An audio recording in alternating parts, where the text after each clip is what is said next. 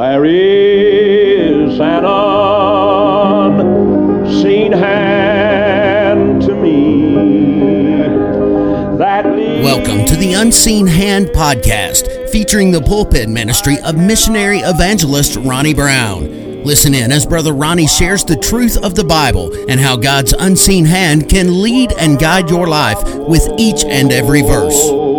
This hand still leads me as I go. Psalms chapter number 72.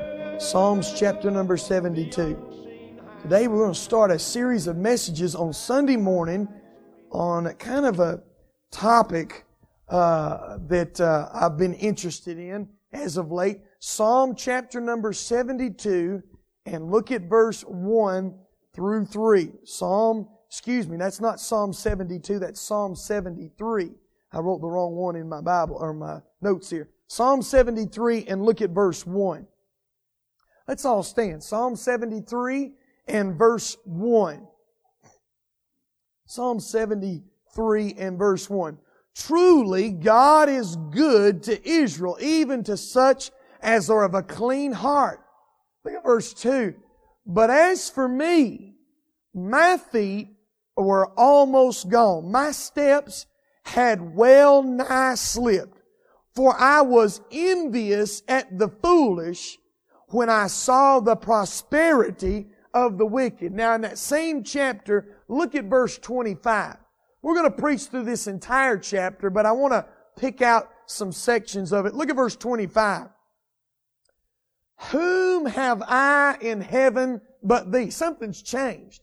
A minute ago, he was looking at the prosperous and the foolish, and he was envious, but now something radically is different. He said, whom have I in heaven but Thee? And there is none upon the earth that I desire beside Thee. My flesh and my heart faileth. Now look at this phrase. But God is the strength of my heart and my portion forever. Notice that phrase right slam in the middle of verse 26. But God. You see, God changed the perspective of this man right here. You can be seated. Let's go to the Lord in prayer. And I'll describe the series that we're going to go into in just a minute. But let's look at, but God is the strength of my heart. Let's go to the Lord in prayer. Dear Heavenly Father, God, we thank You for Your Word. Now, Father, I pray that You would teach us from it. God, Your Holy Spirit has come to be a teacher in our heart. You promised that He would lead us into all truths. Now, Father, I pray that the Holy Spirit would take Your people, those that are here today that know You in saving faith. They are the children of God. We pray, Father, that Your Word would teach us to have the right perspective. That but God kind of perspective. God, we pray that You'd come in and initiate, that You'd come in and change us, Father, by Your presence, by what You have to say. Father, we pray for the lost that may be in this room. We pray Your Holy Spirit would convict them of sin, righteousness, judgment to come, and would draw them to the Savior, and they might too know the Lord Jesus Christ in saving faith. God, just do Your work that You do with preaching, and we ask this in Jesus' precious name. Amen and amen. Today I'd like to start a series surrounding the theme, when God interrupts. When God interrupts. In the text of Scripture that we read, and in other texts in the Bible, you will find this phrase, but God, or but Thou, Lord. And you'll find it again and again in the Scripture. Some of the more memorable ones are Ephesians 2, 3 and 4, where it says, among whom are ye also we had our conversation in time past in the lusts of our flesh, fulfilling the desires of our flesh and of the mind, and we're by nature the children of wrath, even as others. But God, who is rich in mercy, for with His great love wherewith He loved us. You see, but God, He interrupts our lives. Us in our sinful condition, us in our rebellious condition, fulfilling the lusts of our flesh, and yet, but God loved us anyway. Also in Acts 13, 29 through 30, they took Him down from the tree and laid Him in a sepulcher, but God raised Him again from the dead. You see, the wicked hands of this men, the men of this world, thought they had crucified the Lord Jesus, thought they put an end to Him, but God changed the whole thing. God interrupted in time and raised His Son from the dead. You see, every child of God, every child of God can have God interrupt their fainting fit. I think about the other day, I was watching those marathon runners. Did you see the marathon in the Olympics? How many have been watching the Olympics? I love to watch the Olympics. When it comes around, man, I get glued to it. It takes me late in the night. I'm not getting enough sleep. I can't wait till they're over so I can start sleeping right again. But we were watching the marathon runners. You know that 24K run that they do, those marathon. We were watching the ladies and they were running that marathon. And this one particular lady, I think she was from Japan. She had this grimacing, painful look on her face. I mean, she looked like with every step she was in utter abject pain. But yet her body kept going. Her body kept taking that next step and the next step and the next step. She kept right on along with the pack. May have been losing a little ground, but she didn't stop. You see, the truth of the matter is that our heart can overcome our flesh. You realize that? Me being involved in athletics, I know very well that the endorphins and that the conflict of the hour, the moment of competition of heart can catapult me to going beyond what my body feels. I've played in pain before. It's just like the football player. The football player can go out there and under the strain of competition with the adrenaline rush of playing the game, he can play with a broken leg. He can play battered and bruised, just like the soldier on the battlefield that's been wounded, that's been shot, yet he continues to fight the enemy. Our heart can overcome our flesh. We can keep going if our heart's still in the right place, if our heart's still into it. But what if both of them fail? What if the flesh and the heart fail? That's what the psalmist said in verse 26. My flesh and my heart fainted. He said, I don't have enough heart to keep going. I don't have enough heart to stay in the race, to keep after what I've seen. And we're going to get into what he saw and his perspective here in a minute. But he said, after what I've seen, my heart is fainting and my flesh is fainting. I'm not going to go another step. But then God, what does He do? He interrupts. He said, but God is my strength, is the strength of my heart and my portion forever. Right in the middle of their fainting fit, God interrupted and revived this person. You see, this person's in a situation that from his perspective, he's got a lot of problems. He's got a fainting heart, fainting flesh, because he's been looking at things in life from the wrong perspective. And we're going to read that here in a minute. You remember the first part of Psalm 73. How that he was envious of the foolish. He was looking at their prosperity. You see, he had a wrong perspective. But God can change our perspective. Every child of God can have God interrupt their fainting fit by remembering the following three perspectives. Three perspectives. You know what a perspective is. It's a way of looking at things. It's a way of looking at the world. If you wear glasses, Brother Tony here's got a set of glasses. If he takes those glasses off, he has a different perspective, don't you, Brother Tony? If you put those glasses back on, he has another perspective. If you put a stronger kind of glasses on, he might yet have another perspective. We as believers need to make sure we have the right perspective, because if we have the right perspective on life, if we have the right perspective on this world, if we have the right perspective on ourselves, then we can find our strength and our portion in a living God that interrupts our lives. Now, first of all, in this perspective, the first perspective I want you to notice is a worldly wrong perspective. A worldly wrong perspective, and that's, we read in verses 1 through 3.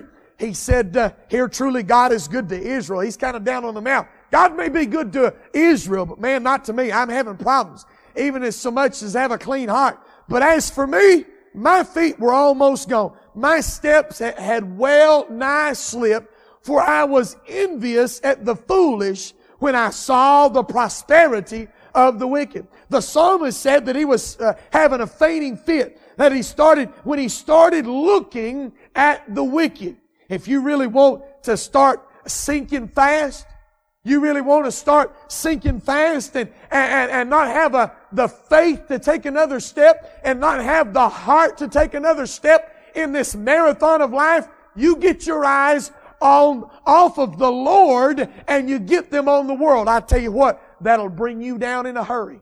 And that's exactly what's happening to this psalmist here. You see, from the world's perspective, the forbearance of God indicates the absence of God. Notice this. The forbearance of God indicates the absence of God for the world. Notice verse 4 through 6. He said, for there are no bands in their death, but their strength is firm.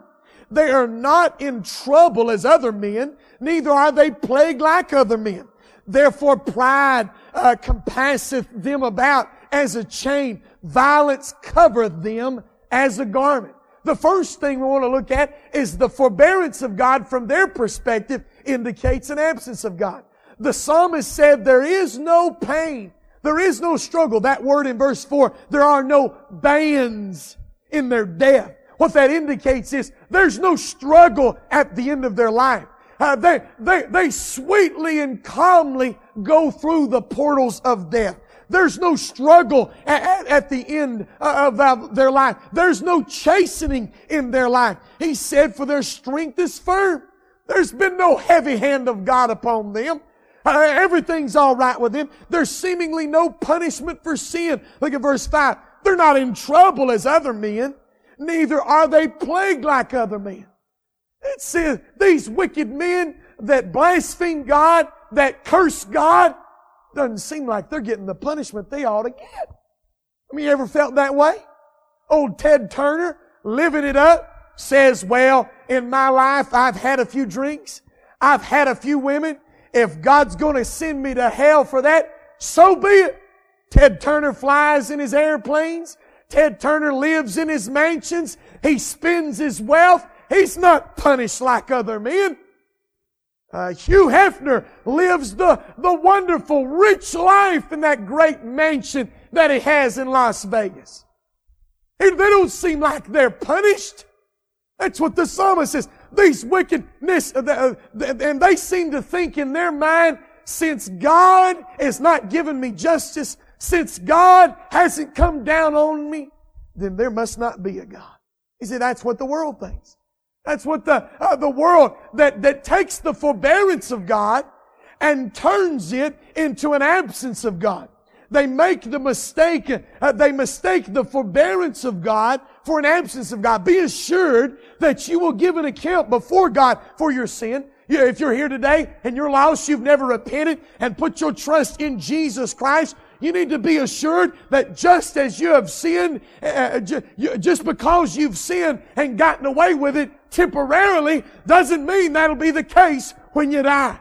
That doesn't mean that'll be the case when you draw your last breath. But from their perspective, they think, hey, nothing's happening to me. I'm living it up. I fornicate. I have all the pleasures of this world. Anything this world could possibly offer.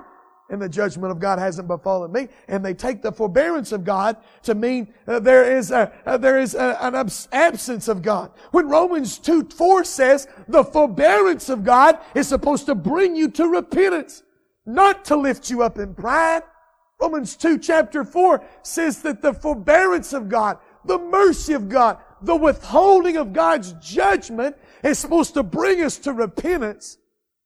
But it says in the next verse, for the unrepentant, for the rebellious at heart, the judgment of God is brewing over them. The treasury of wrath lies ahead for them.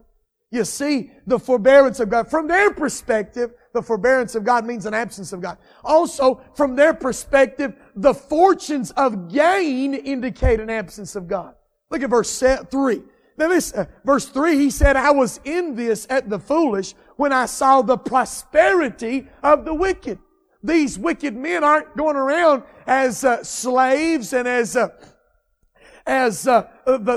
downtrodden in society. No, the wicked he's finding, those that rebel against God, those that ignore God, they say there is no God, they're the ones that seem to be wealthier than everybody else. They're the ones that seem to have more. You be right honest. Not every person that is profligate, that does whatever their flesh wants them to do, is in abject poverty. Not every one of them is in a crack house rolling around in their own field. Most of them, a majority of them, are living the good life. You can see how this would disturb his perspective. This man saw the fortunes of gain that the wicked are taking in, and he's saying, wait a minute, what's wrong with this picture? There's something wrong with it. But yet, from the perspective of the world, the fortunes of gain indicate an absence of God. This whole skewed perspective started when the psalmist started looking at the wealth of the wicked. Look at them. They don't give a rip about God, and yet they're not living paycheck to paycheck. They don't care about what God says. They don't care what they say about God, and yet they're not having to scrape by. They're doing all right. They're doing real well.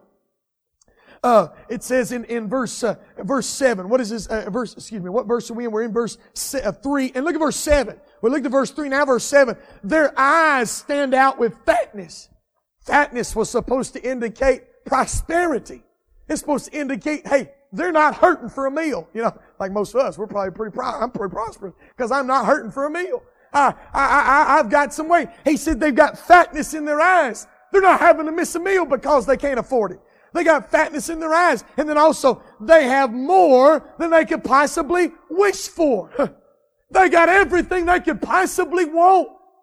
I think about Richard Dawkins and Christopher Hitchens, the two rank atheists of this day, pushing that new atheism. You know, they wrote their books, The God Delusion, and God is not great, blaspheming God, taking the name of God and making it a mockery. You know, they're making money hand over fist, selling their books, pushing their titles. You know, they're living high on the hog off of taking the name of God and blaspheming it, of making shipwreck of people's faith, they're making fortunes of turning people away from Christ. And God doesn't do anything about it. Their house doesn't burn down. Things don't happen to them. They're not hurting for money. They're running all over the globe promoting their books, blaspheming, and wickedly bringing a reproach to the name of God, yet nothing seemingly ever touches their fortunes. The downturn in the economy hasn't affected them one bit. Just don't seem right, does it? But from a worldly perspective, that's an absence of God. I'm making money hand over fist, and I'm spitting at God and blaspheming Him. I've got it made. You see, that's the worldly wrong perspective, and I'm going to show you why after a while. But it's the worldly wrong perspective. So that's the worldly wrong perspective. And then finally, the forthright gloat. It indicates an absence of God. Look at verse 7. Look at verse 7. You believe this? Their eyes stand out. Verse 7. No, wait a minute. It's verse 8, I believe. They are corrupt. Yeah, verse 8. They are corrupt and speak wickedly concerning oppression. They speak lawfully. They set their mouths against the heavens, and their tongue walketh through the earth. You talk about a couple of, a group of haughty people, pride-filled people. They got a forthright gloat that they're saying. How the wicked, and yet no fire, how they blaspheme God, how they curse God, and yet no fire falls from heaven. I mean, I haven't heard of that hitting Christopher Hitchens yet. And that Sam guy, I can't remember his name, and Christopher Hitchens and Richard Dawkins, no fire's falling from heaven. Their plane hasn't crashed up against the mountaintop. Nothing bad is happening to them. And yet, these are some of the things they say. Listen to what Christopher Hitchens said. God did not make man in His own image. Evidently, it was the other way about, which is the painless explanation for the profusion of gods and religions, and for the fractitude between and among the face that we see all about us, and that is so retarded in the development of our civilizations. He said that God hasn't made man in His own image. Man has made God in His own image. That's what He's saying about a God that has revealed Himself, that sent His Son to die on the cross for him. That's what He said about it. Listen, what Richard Dawkins says in the God Delusion. The God of the Old Testament is arguably the most unpleasant character in all of fiction, jealous and proud of it, a petty, unjust, unforgiving control freak, a vindictive, bloodthirsty ethnic cleanser, a misogynistic, homophobic, racist, infanticidal, and genocidal. That's what they said about the God of the Old Testament. The God who is to be revered. The God who in love and mercy saved Israel. That's what they say about it. Now I'm going to tell you what. If I said that and I meant it from my heart and shaking my fist before God, I'd be wondering about lightning bolt striking me right there where I stood. I can't believe somebody could pen such hateful, wicked words about the God of heaven, the God who is merciful, the God who's forbearing, but in their forthright gloats, what they've said about God, they simply, no fire falls, nothing ever happens, there must be no God. There must be an absence of God. You see, that's what the psalmist Asaph is looking at. He's watching them blaspheme God. He's watching them gain through ungodly gains. He's watching them take advantage of the forbearance of God. And nothing ever happens. And that's what's twisted in his perspective. That's the perspective of the world go. They walk around without a care in the world, and God seemingly does nothing about it. That's the number one wrong perspective. A worldly wrong perspective. Because God doesn't react immediately, because God doesn't do this, because God doesn't do that, therefore, there is no God. It's a wrong perspective. Now I want you to notice the next one. Not only a worldly wrong perspective, but a personally partial perspective. Personally partial perspective. Remember now, the psalmist has been looking at the world through the eyes of the wicked. He said, this is what the wicked see. He put the glasses on, per se, of the wicked and said, this is what the world looks like to them. I can do what I want, go where I want, say what I want, do what I want. No fire from heaven. There is no God. That begins to bother the psalm writer, and so then he takes those glasses off and puts another set of glasses on that are only partial. You ever gone to the eye doctor and they'll do something, they'll cover up this eye and you'll only have a partial perspective, a partial vision of that chart. That's what's happening to Asaph, the psalmist here. He's got a partial vision because it's not complete. You see, it gives a skewed perspective. He pulls away from the wicked perspective and looks at his own life and compares the two. He's comparing the life of the wicked with the life of the child of God. And now, but take into account that this perspective, as well as the previous perspective, it's not complete. You see, the perspective of the worldly in the first part of the psalm is not complete as well. It doesn't have the day of judgment. It doesn't have what happens after death. The same is true here with the psalmist. He's not taking into account the same thing as well. He has a partial perspective. Notice that he has a partial view of prosperity. Now this whole psalm started with the psalmist enviously looking at the prosperity of the wicked. Look at verse 2. But as for me, my feet were almost gone. My steps had well nigh slipped, for I was envious at the foolish when I saw their prosperity. It's the prosperity of the wicked that threw this guy off, that gave him a partial perception. He wasn't seeing clearly. You see, there is nothing like covetousness to give someone the wrong perspective. I'm going to tell you something right now. Covetousness will give you the wrong perspective. How many of you ever got car fever before? And every car you saw drive down the highway was the one you wanted. Amen. Allison's having the same problem. Allison says, amen, back there. Every car we see is that Tacoma from Toyota. That's it. Did you see it, Daddy? There it went. There's a white one. There's a red one. There's a blue one. Every car we pass has got to be that Tacoma she wanted to have when she seems to think she's going to get a new car when she turns 16. It may be more like 32. But the fact of the matter is, her vision is what? It's skewed. She can't see the debt that her daddy's going to have to incur to get that car. She's not thinking about how daddy's going to have to come up with that car payment. You see what I'm saying? Her vision is skewed. That's the same thing that's happening here. He's looking at the prosperity of the wicked, and there's nothing like covetousness to get you to forget all the implications of what you're looking at. Covetousness. He said, I love God and I follow God and I give to God. I deserve to be blessed. I deserve to be prosperous, not them.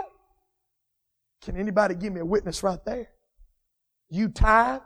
Most of you tithe. I don't know who does, who doesn't. If you don't, you ought to. It's commanded by God. We went over that in April. I'll give you another refresher here next year. But the fact of the matter is, He says, I tithe, I give, I go to church, I give sacrifices, I do what I'm supposed to do. I'm the one that ought to be prospering. And yet I'm the one living a paycheck to paycheck. I'm the one having the hardest time. God ought to be blessing me. God ought to be giving me this. I give Him my time, my talents, my treasure, my tithe, and I still struggle. Are you there? Do I have your attention now? Is that your perspective? Surely you've thought that before as you drive down the big houses and you see the big cars and you know the guy down at the workplace, he's cheating on his wife, he has an affair on the side, this and that, and he's doing wrong, and yet he's got the 6-figure income, he's got the new car, he's got the new house. When I'm trying to live godly, I'm trying to love my family, love my wife, trying to be what God would have me to do, and I'm barely getting by. You see, prosperity can skew our vision. Not only prosperity, but also he had a partial view of purity. Look at verse 13. Verily I have cleansed my heart in vain and washed my hands in innocency. He said, man, look at me. He said, the psalmist is saying that I've guarded, I've kept pure my whole being. You said in the first part, he said, I've cleansed my heart. That's the inside. He said, I've tried to strive to stay clean on the inside. I don't let bitterness grow up in my heart. I don't let hatred, malice. I don't let lust develop and take root in my heart. But not only the inside, but he said also on the outside. He said, I've washed my hands in innocency. He said, not only have I taken care of the inside, I'm living right on the outside. I'm doing everything I'm supposed to do on the outside to follow God, to love God, to be His people, to be His disciple. And yet it seems like it's for nothing. It seems in vain when I try to live right and everybody around me is just going to hell on a bobsled and living it up like there is no God, like there is no coming judgment. You see, that's what's missing from his perspective. Don't let me get the cart before the horse here. But he's saying everything's going right for him. The wicked don't give a rip about living right. They have their own things. They do their own thing. And yet I'm not doing any better than they're doing. Matter of fact, I'm doing worse. I'm having to guard myself all the time. I'm having to guard what my eyes look at on the television. I'm having to guard my trigger finger when it comes to the television. I'm having to guard my eyes when it comes to the magazine rack. I'm having to guard my eyes when it comes down to the workplace and the gossip and the bitterness and this and that. I'm having to guard this and guard that when they don't guard nothing. They just do what comes natural to them. And they're no less, they're no less the worse off. And I'm having a hard time of it. I'm struggling. I'm doing what Paul said, beat my body into submission. Hey, if anybody told you the Christian life was an easy life, they sold you a bill of goods. It's not easy to live pure. It's not easy to walk godly, to follow in the steps of the Lord Jesus. And here we are. I'll never forget when I ran track and field. All those track and field things I'm watching now remind me of my 1 year as a track and field runner. I ran the mile. And I'll never forget running that mile. And I'd be going around that track and my side hurting me, man. I didn't want to be there. I just wanted that letter. That's all I wanted. I wanted something on my thing from my freshman year. That's all I wanted. I wanted a letter. And that's why I ran track. But I just didn't like running. I mean, I really didn't like running. And I'd run that mile and I'd run past the stands and I'd look in them stands and all my buddies up there, hey, Ronnie, they're eating a hot dog and drinking a Coke and buddying around. Man, I want to be up there. I don't want to be down here. I don't want to be running this race. Why am I putting my body through this? Why am I doing this? And they're having a good time. Can anybody identify with me at all? But a lot of times that's what the Christian life feels like. Everybody's having a good time except us. We're trying to live right and live godly when it doesn't seem like it really all that matters all that much from this perspective. From that perspective, that a skewed vision.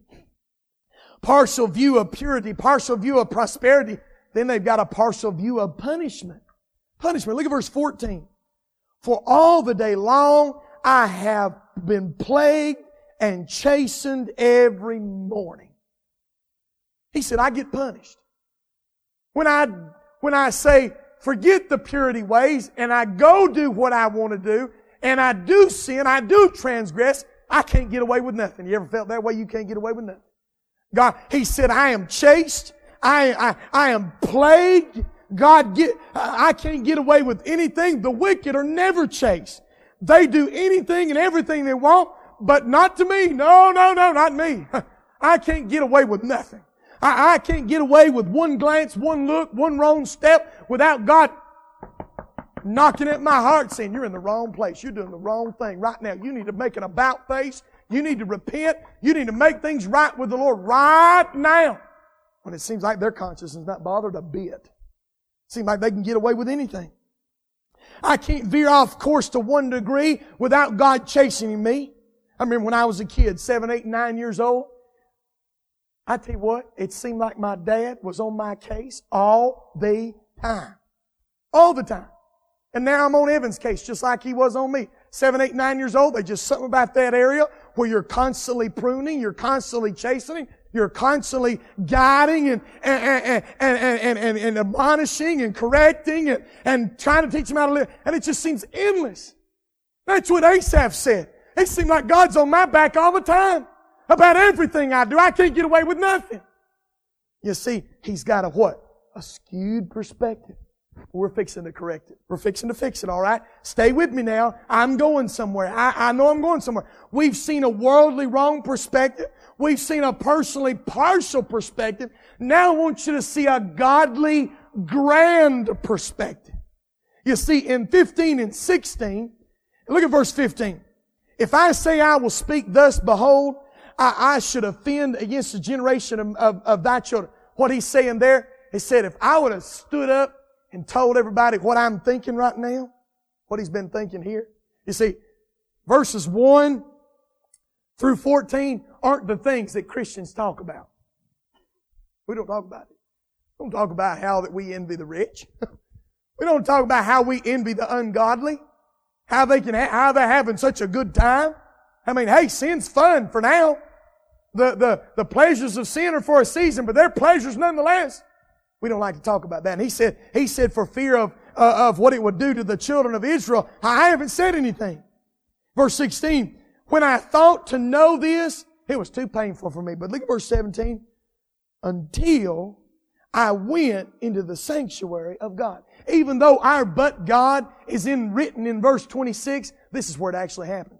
This is where God intervenes. This is where God begins to change this perspective. We realize the psalmist has been holding all this in his heart. He hadn't said anything to the people around him. It's been a trial. It's been a difficulty. But in verse 17, things are about to change. God begins to butt in.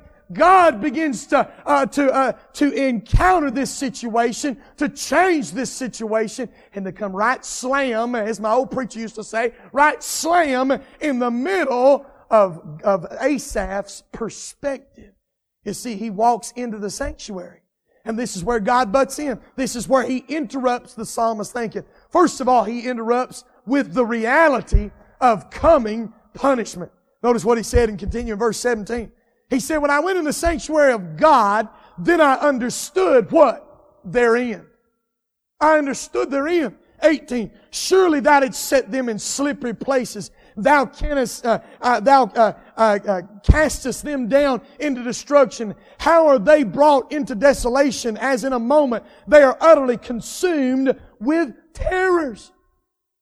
He's saying in verse 17 through 19, he's saying, I finally realize where they're going to end up. I finally realize that this life is just the foyer. It's just the front. You know that part up there with all the tile and everything? That's just the foyer. That's just the front part of the sanctuary. Listen, life is like that foyer. It's just the front short part. It's a vapor that's here today, gone tomorrow. Eternity is forever.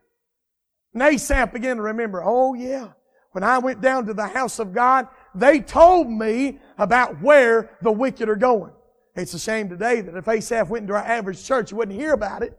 He wouldn't hear about the destruction of the wicked. He wouldn't hear about the wrath to come. But that's exactly what he said here. You know, he said, but this day he heard their present life of pleasure and ease. God has placed them in slippery places where without a moment's notice they will be brought to judgment. He's put them in slippery places. Oh, they may be dancing up a storm.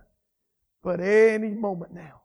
It's like that great preacher, Jonathan Edwards, and that Sinners in the Hands of an Angry God message. You remember reading that in high school? How that he said that the heathen, the wicked, walk on life as on a rotten tapestry. I always used to think about when he'd say tapestry, an old blanket my grandmother used, a patch quilt. And a rotten tapestry that at any moment they could slip off, and certain rotten places in that tapestry, any moment they could be gone and slip out into eternity. Nothing but a spider's web stands between them and the eternal torments of hell. He said that's what the wicked walk like every day. They walk in uncertain places which any moment could thrust them in eternal torments in hell.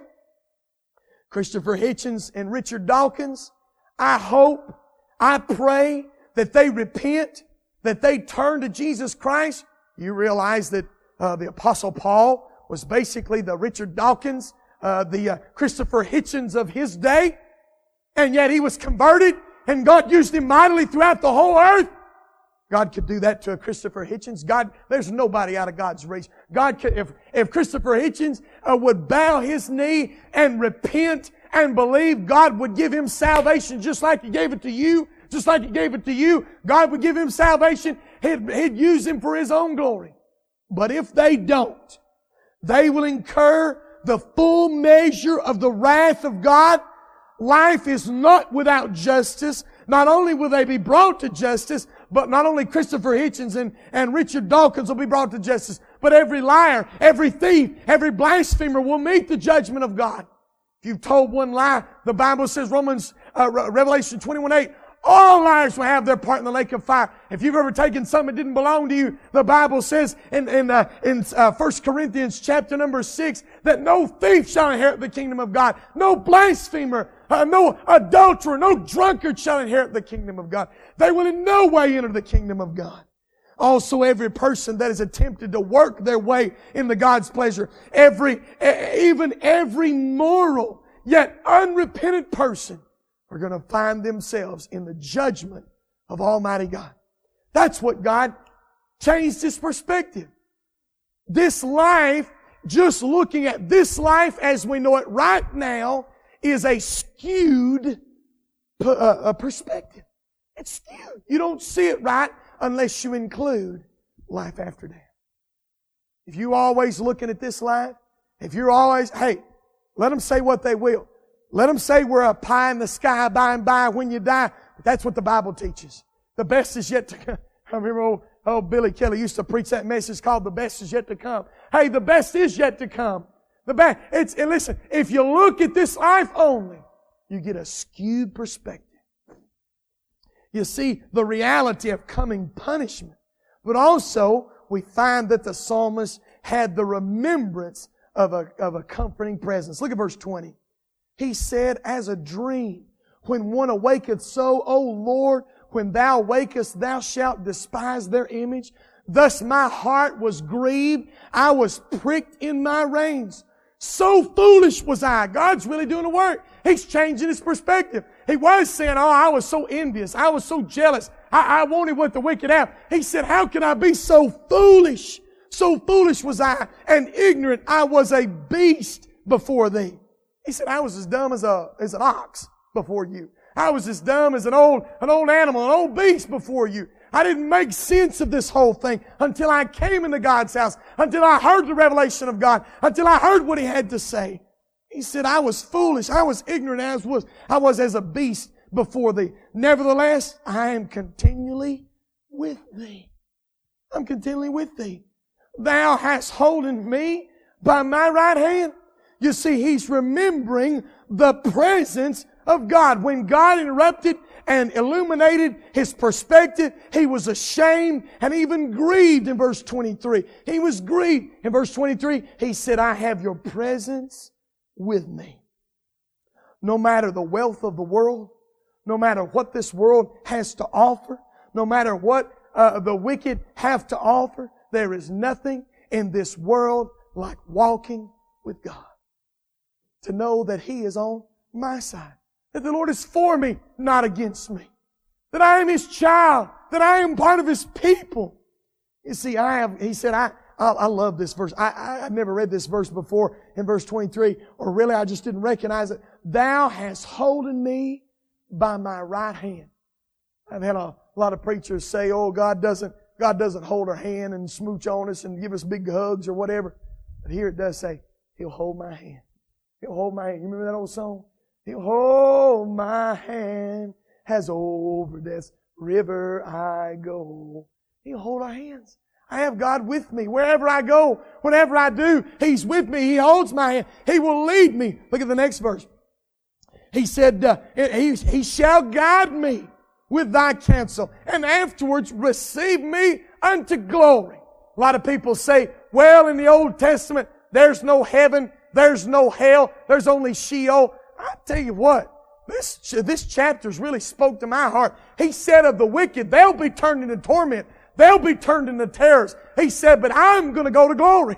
I'm going to heaven. Like what old Dr. Hiles said, I said that if anybody's going to be happy in heaven, it's going to be me. Listen, I've got heaven to look forward to. I've got streets of gold to look forward to. Heaven is my home. I'm walking on my way to home. He will lead me through this life, and one day I'll enter glory. I'm on my way to heaven. Listen, you are my gain. In verse 26, he said, my flesh and my heart fainteth, but God interrupts. God gives me right perspective on life. He shows me that I have a relationship with a living God. I walk with Him day in and day out. Therefore, I will be pure. You get to looking at this world, you'll wonder why. You get your eyes off God and get them on this world. You'll wonder, why am I living so pure? Why am I trying to do right all the time? Why am I trying to keep my life clean? But you get your eyes off this world and get them on God, and you'll say, yeah, that's why I want to be pure. That's why I want to be right. He saved me. He's guiding me. He's leading me. I want to be right with God. He said that my strength and my heart, it may be fainting, but God is my strength of my heart and the portion of my days. The wealthy may have the portion of this world, which Peter tells us will burn up in everlasting torment. But he said, God is my portion. And God is everlasting. You cannot die. He is designed. Look at what he said in verse 25. Whom have I in heaven but thee? Is there anything that I want to see in heaven? Is there anything in this world that can distract me, pull me away from, when I've got my perspective made right, when it's been cleared up between me and God, is there anything in heaven that I want but you? And then also in the latter part, there is none upon the earth that I desire but the mystery of all mysteries. You know who he forgot about? That wealthy wicked on this earth. He got his eyes off the wealthy wicked and started putting his eyes on godly grandeur. The godly grand perspective of all things. He was desiring of wealth of this world, but now the only thing he can see is a God that walks with him day in and day out. But God can intrude our circumstances. God can intrude our perspective and change the way we look at things in this world and change our view. Hey, listen, I'll be the first to admit. You start looking at this world, listen, I've been down in the mouth before. Now, I'll tell you, I'll be honest with you. Been down in the mouth before. I've said to myself, these messages, you can tell from Sunday school, because I didn't prepare for Sunday school. I just kind of up and started something and said a lot of the same things over and over and over again. Amen. But hey, you may not be able to tell it, but I prepare for these messages. I put some time into what I'm trying to think about and want to convey to folks. And there's been a lot of times, you put 3 or 4 or 5 hours in a message and you see folks not off in church, and you put 3 or 4 hours in a Sunday night message, and half of them you think the rapture's already gone. They don't come back. You have a few trickle in on a Wednesday night after you've been sweating bullets preparing. And I've looked at other folks and, man, I sure would just like to sit there like a knot on a log and go to sleep during church. Why in the world am I doing this? Why am I putting myself through all this pressure? Why am I neglecting my children, I feel like, half the time? Why?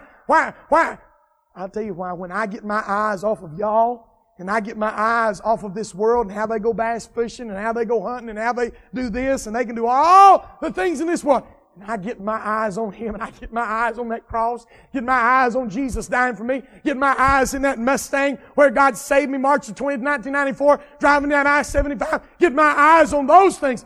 That'll change my perspective altogether. Hey, I'm a child of God. I've been given the joy and the honor of taking the unsearchable riches of Christ and bringing them to the children of God, to the family of God, and letting them feast from it. What a glorious position I have. Perspective has everything to do with your life.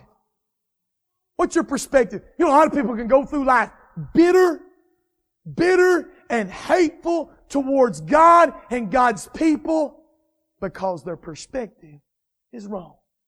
Why do I have to give my tithe? I'm barely getting by. Why do I have to honor God? Listen, I'm tired, I'm feeble, I don't feel good. Why do I have to truck myself? The TV preacher's right there. I can listen to him. Why do I have to go down there and assemble with all them saints at that church house? Easily what? Our perspective is wrong. We need a godly, grand perspective. Let God interrupt our lives. But God is my strength. But God is my portion. And it'll even out everything in this life. And you'll walk around like the Christian version of Ted Turner. Amen.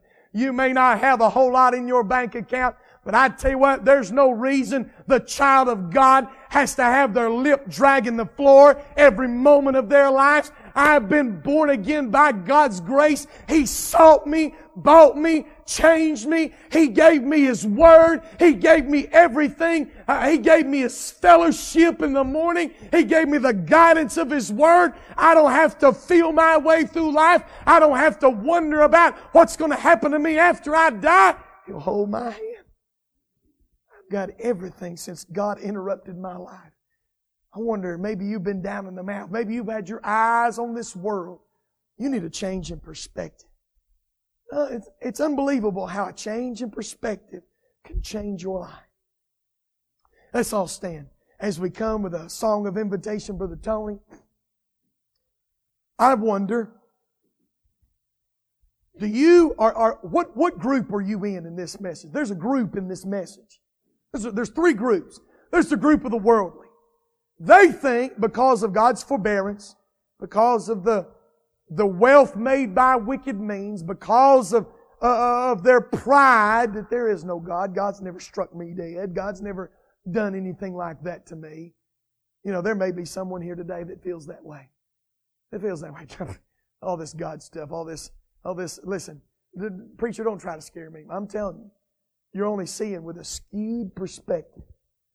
There is a day coming. You know it in your heart that there's a conscience in your heart that knows, that accuses when you lie, when you steal, when you look with lust, when you blaspheme, when you dishonor your parents. That law of God written upon the heart. You can't get away from it.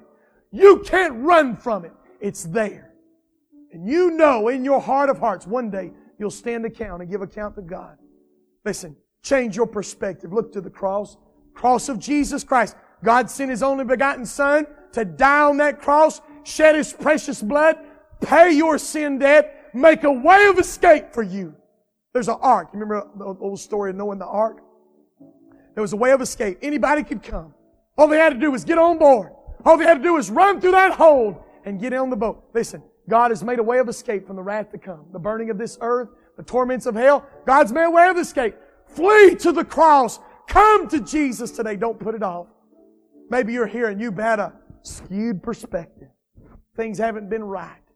You've been looking at this world and then looking at yourself and wondering, why in the world am I doing what I'm doing? Why in the world am I trying to stay pure in an unholy world? Nobody's going to know if I just cut a few corners, if I slack a little bit. Nobody's going to say anything. If I just let up here or let up there, why I got to walk the straight line all the time? No, the rest of the world doesn't do that. They're making money hand over the fist. Why can't I do whatever I can to make it and neglect the things of God and make it a little better for myself in this world? Hey, you got a skewed perspective. You need to get things right. You need a grand, godly view, perspective of this world.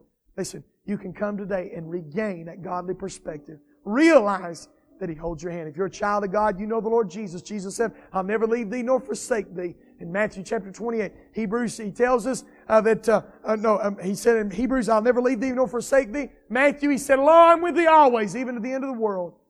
He'll hold our hands. He'll be with you. Your prosperity, your portion is not that of this world. It is that of this world which burns, which corrupts, which goes away. It is that which is laid up in heaven, where neither moth nor rust doth corrupt, where thieves do not break through and steal. But God. Is He your strength? Is He your portion? Come make it so. Change your perspective today. Come to Jesus as we begin to sing. 366, I surrender all. I'm trusting to the unseen hand. We hope and pray that today's episode of the Unseen Hand podcast has been a help and blessing to you. For more information such as other podcasts, ministry helps, blog posts, previous sermons, or how to contact Brother Brown directly, just go to ronniebrown.net. Join us next time for another message from Brother Ronnie on the Unseen Hand podcast. Until then, may God's unseen hand gently guide you on your journey home. The unseen hand.